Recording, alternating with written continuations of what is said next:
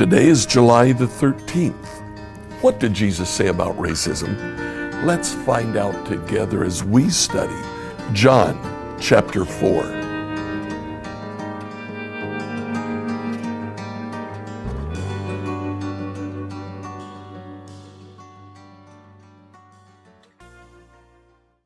Today we begin the second meta command of Jesus, and we'll spend the rest of the week on this command. It's the command to share the gospel. Again, just as with the command to be saved, the words share the gospel don't occur in Jesus' mouth. It's our summary of several different, I believe 8 or 9 different commands that Jesus gives his disciples. The first two of these commands that we're going to look at occur after Jesus talks to the woman at the well in John chapter 4. Now, if you remember what happens, Jesus is walking from Judea back to Galilee. They pass through Samaritan territory near the village of Sychar. And while they're there, Jesus stops at Jacob's well, sits down, and the disciples say, "We'll go into town and buy some food." All 12 of them go together. Why the 12? One to carry the money, maybe one to carry the food back, and 10 bodyguards. They hated the Samaritans. They thought the Samaritans would beat them and steal from them if they could.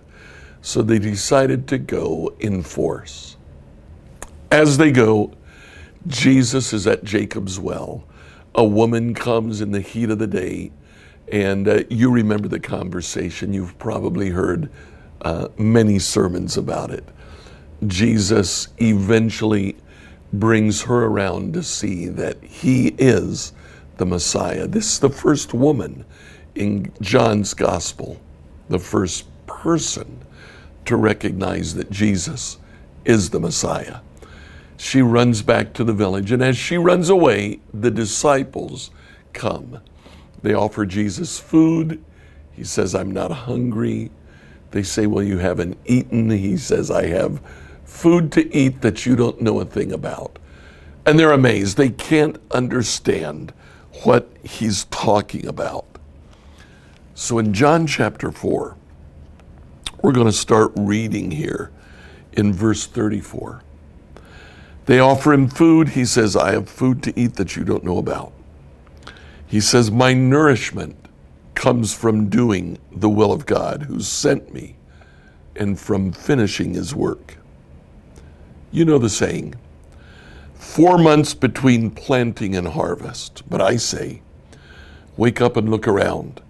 The fields are already ripe for the harvest. The two commands that we have here, wake up and look around. Literally, Jesus says, open your eyes, first command, and look at the harvest, second command. Now he quotes a saying. We don't actually have a record of this saying anywhere else, and that causes a little bit of confusion. Jesus might be saying, there's a saying that you plant seed and 4 months later you get the harvest. But I tell you, the harvest is here.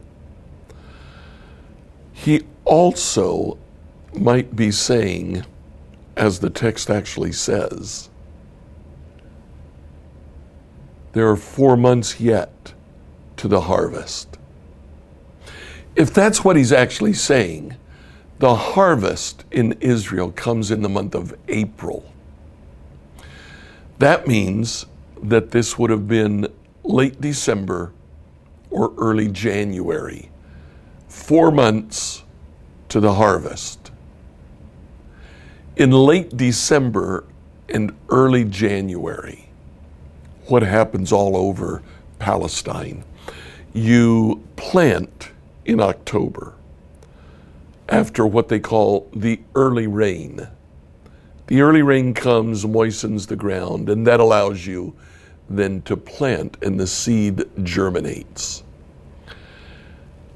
Jesus looks around and he sees seeds that are germinating, whether it's wheat or barley or whatever. The plants are breaking through the ground and they're standing maybe that high. Jesus says to his disciples, we're 4 months away from harvest, you think. And then he says, but I tell you, open your eyes, look at the harvest. It's already here. The fields are already ripe for harvests. Now, obviously, Jesus isn't talking about wheat or barley. What he's talking about are the Samaritans that the disciples just visited to buy food. They went to them, and what they saw were the hated Samaritans. There was an issue of racism. Jews hated the Samaritans. The Samaritans reciprocated. They hated the Jews. Both of them hated the Romans, and the Romans could barely tolerate either Jew or Samaritan. Jews were ruled by Herod, who was a Samaritan.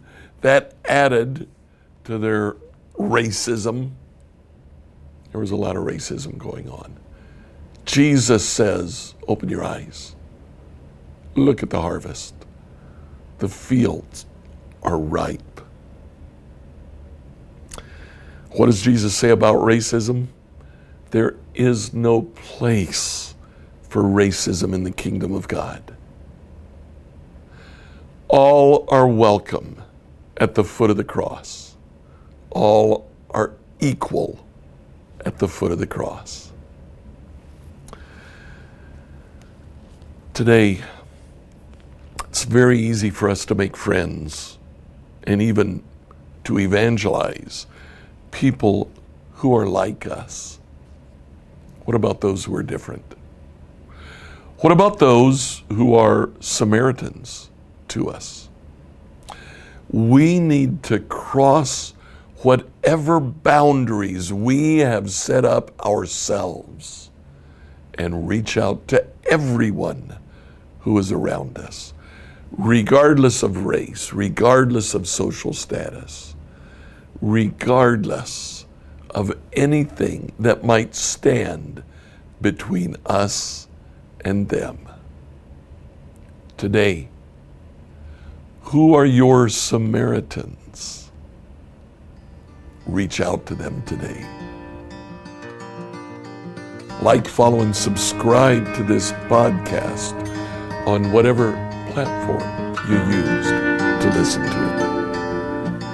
Email your questions to us at questions@becomehope.com. Tomorrow, we'll answer the question, do all religions lead to God?